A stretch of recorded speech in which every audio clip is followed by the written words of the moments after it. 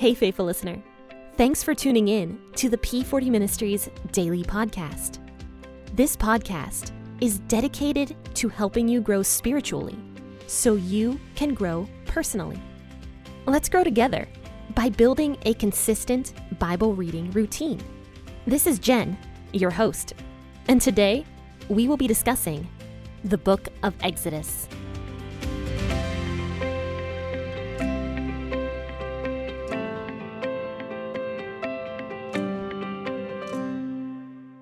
Hello and good morning, friends and faithful listeners. Thank you so much for tuning into the P40 Ministries podcast with your host, Jen. And today we will be talking about Exodus chapter 24, verses 1 through 11. Grab your Bible and your cup of coffee. I will be reading out of the WEB version of the Bible today. He said to Moses, "Come up to Yahweh, you and Aaron and Nadab and Abihu and 70 of the elders of Israel, and worship from a distance. Moses alone shall come near to Yahweh, but they shall not come near. The people shall not go up with him." Moses came and told the people all of Yahweh's words, and all the ordinances, and all the people answered with one voice and said, "All the words which Yahweh has spoken we will do." Moses wrote all of Yahweh's words, then rose up early in the morning and built an altar at the base of the mountain, with 12 pillars for the 12 tribes of Israel. And he sent young men of the children of Israel who offered burnt offerings and sacrificed peace offerings of cattle to Yahweh. Moses took half of the blood and put it in basins, and half of the blood he sprinkled on the altar. He took the book of the covenant and read it in the hearing of the people, and they said, "We will do all that Yahweh has said and be obedient." Moses took the blood and sprinkled it on the people and said, "Look, this is the blood of the covenant which Yahweh has made with you concerning all of these words." Then Moses, Aaron, Nadab, Abihu, and the 70 of the elders of Israel went up. They saw the God of Israel. Under his feet was like a paved work of sapphire stone, like the skies for clearness. He didn't lay his hand on the nobles of the children of Israel. They saw God, and they ate and they drank. So this ends all of what we were talking about for the past couple of weeks, where Moses was going up to the mountain and was talking directly with God. Because at the beginning, God was talking to the children of Israel, but they did not want to hear God's voice. They were terrified, so God basically only told them the 10 Commandments, and then he spoke only to Moses after that, because all the people, all the Israelites were like, "Moses, you go speak to God, because if we hear his voice, we're going to die." They were terrified of God's voice and did not want to hear them. So Moses was going up to the mountain and he was talking with God, and God was telling him everything that he was supposed to do and everything that the children of Israel were supposed to do. And we talked about that for the past couple of weeks. So now God is finished talking about that. And he says here to Moses in verse 1, he says, "You and the elders, 70 of the elders of Israel, come and worship me, but have them worship from a distance, and you can come and worship right here with me." And then God's like, "But don't let the people go anywhere near me." A long time ago, we were talking about kind of one of the reasons why God didn't want the people near him. It's because, well, first and foremost, they didn't want to be near him. I mean, we already saw that even a little bit of his presence, his voice was too much for the people. So they didn't want to be near him. And the second part was they were just not holy. You know, the elders were supposed to be holy. They were supposed to be the leaders of the people who followed all of God's ordinances and regulations. So they were the people that were supposed to be holy and were supposed to lead the other people into holiness, if that makes sense. God wanted his nation to be a very holy nation. So that was one of the reasons why he didn't want the people to come up near him, because first and foremost, they were truly not holy. They didn't want really much to do with holiness, and also they didn't really want to be around God anyway. So then after this, it says that Moses went down the mountain and he told all of the people everything that God had said, all of those ordinances God had put in place that we already talked about. And it says that the people all answered after Moses was done speaking. They're like, "We will do everything that Yahweh spoke about." So then it says here that Moses wrote down all of Yahweh's words, which is what we're currently reading. I mean, these are all written by Moses. You know, the first 5 books of the Bible were all written by Moses. So Moses was writing down God's words here. So then after this, it says that once he was all finished writing all this down, he woke up early in the morning and he started building an altar to God at the very base of the mountain. So he built it so that the people could come up to it without touching the mountain. We already talked about that as well, that the people shouldn't even touch the mountain that God lived on. So Moses builds this altar, and he sets up these pillars. He probably had people helping him. I'm sure he didn't do it all alone. He was old. But he set up these pillars, 12 of them for each of the 12 tribes of Israel. So then after this, it says that he starts bringing in all these different offerings, and he was having the young men bring in these offerings. Now, there's no significance to the young men other than the fact that they were young and that they were able to, they were strong, so they were able to control the animals. So it says that they started doing these burnt offerings. And, we often see this and we're just like, oh, this is so terrible. Why would Moses do this? Why would God have burnt offerings? Why would he make the people do that? Why would Moses, splatter all that blood on the people? And we think of this, and we see this, and we think of this as kind of an appalling thing for the people to do back then. But this was very, very common. I mean, you have to remember, this is not nowadays, this is back then. The Canaanites at this time period did human sacrifices all the time. The people already believed and knew that they needed a sacrifice in order to be saved. The Canaanites had absolutely no problem sacrificing a human being so other people could be saved. When Adam and Eve sinned at the very beginning in the Garden of Eden, God specifically said to them before they sinned, before they ate from that tree, that he said, if you sin, then death. So the Bible calls it's the law of sin and death. This law came into place the second Adam and Eve sinned. This law, the law of sin and death, came into place. So because of the sin, death came into the world. And there's no other way to get around that death. I mean, we have death. There's no way to get around it. Even Solomon in Ecclesiastes talks about death and how it's a battle everyone needs to go through, unfortunately.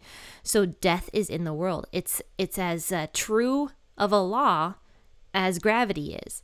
So because this law came into the world after Adam and Eve sinned, now something has to take the place of that death penalty.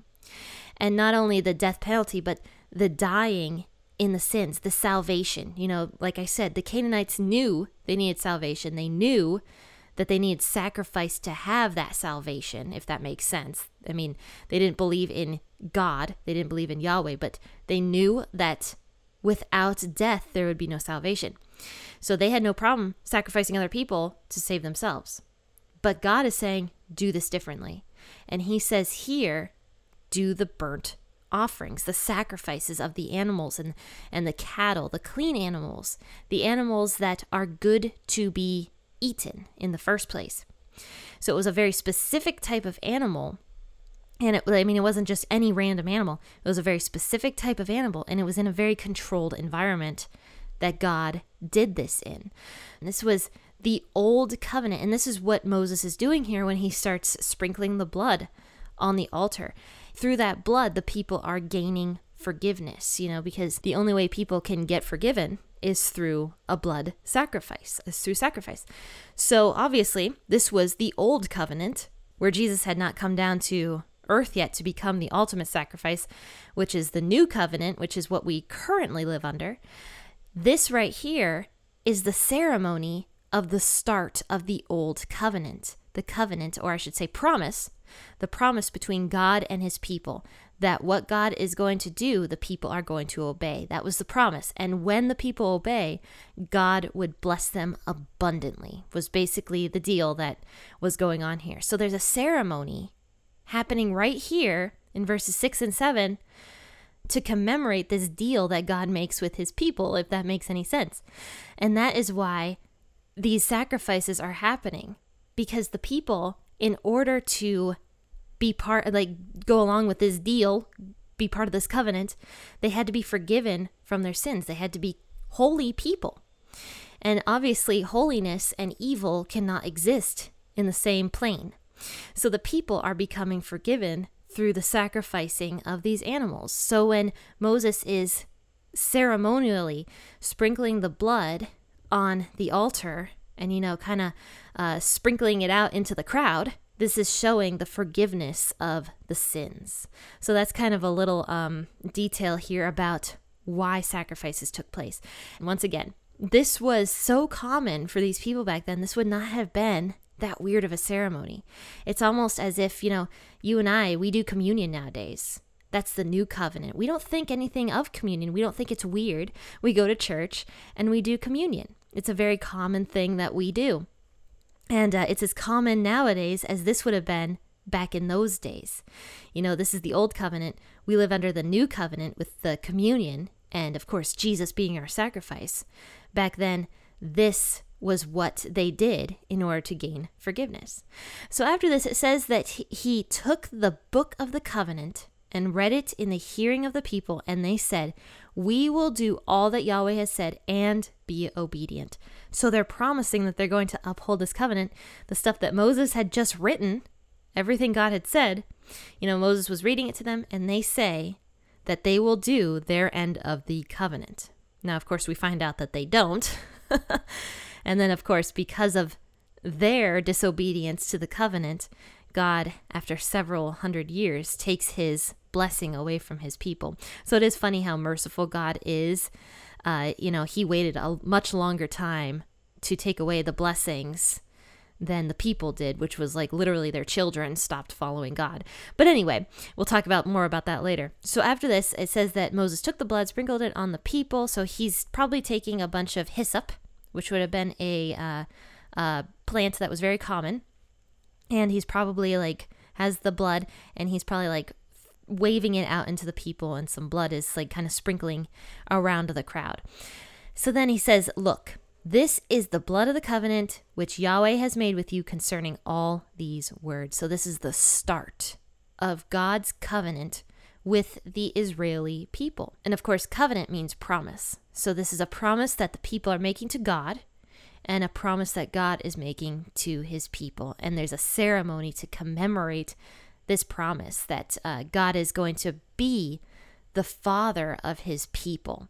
So then after this really fascinating part happens. It says, "Moses, Aaron, Nadab, and Abihu, and the 70 elders of Israel went up." Now I think, I might be very wrong about this, but I think Nadab and Abihu were Aaron's sons. So they would have been Moses's nephews, but I might be wrong about that. They mention Aaron's sons later on in a lot more detail. But anyway, so it says that these 4 men and then the 70 elders of Israel went up and they saw the God of Israel. So only the elders, the leaders of the people, were allowed to go and see God. Now, I truly believe this is talking about Jesus. Because, of course, Jesus was not named Jesus in the Old Testament. That was not until the New Testament his name became Jesus. But what we just talked about, I think it was either a Friday or a Monday, we just talked about how Jesus was going to come down and be the leader of the people. In other words, the angel of God was going to come down and be the leader of the people and be the protector.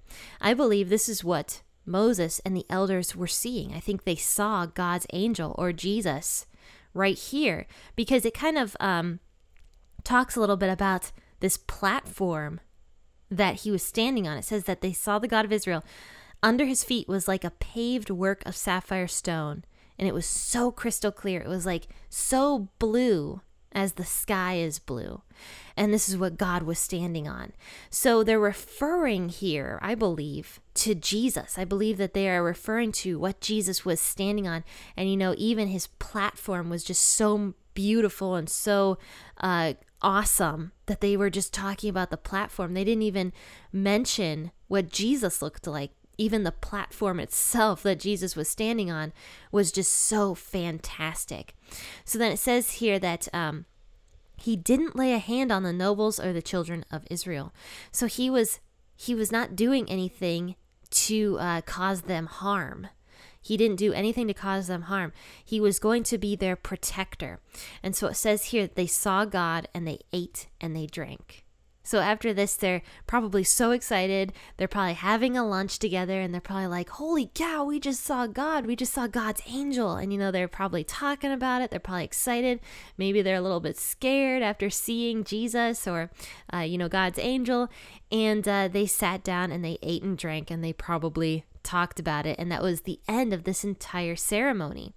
After the people promised to hold up their end of the bargain, and God promised to hold up his end as long as the people did, now this is the end of the ceremony where the elders got to see their protector. They got to see the angel of God who was going to come down and protect the entire nation of Israel. And that was showing these elders, this is who you are worshiping. This is why it's important. And they were able to have some fellowship together. And then that was the end of the entire ceremony. So friends, this was Exodus chapter 24, verses 1 through 11, and this was sort of a hard portion to talk about a little bit because it's a little confusing. We don't think about this stuff so much anymore. We don't think about the animal sacrifices, and we often think it's kind of a gross thing that God would ask us to do, but of course there's a reason for it in the Old Testament. So I hope you guys learned something from this episode, and if you did, please like it and share it and rate it 5 stars. And also go to my website, www.p40ministries.com/shop, and you can take a look at all the new designs I have on the shop. I have a beautiful, beautiful brand new shirt, and it is an awesome quality shirt. Like, it is so soft. I have them here with me in my studio, and I will ship them directly to you. And I love them because they're high quality and they feel great, and they are personally quality checked by me before they are sent out to you. Now, I have another fall design that I hope you guys will look at as well, with a bunch of pumpkins on it, and it's pretty cute as well, some buffalo check pumpkins. I am all about buffalo check, I should say. Everything in my house is pretty much buffalo check. I have red and black buffalo check out the wazoo in my house. So I love buffalo check, and it's just showing a little bit of my style here with that particular pumpkin design that I have. But take a look at those, and like I said, please rate and share the podcast with your friends and family members. But friends and faithful listeners, have a fantastic rest of your Wednesday. Happy listening, and God bless.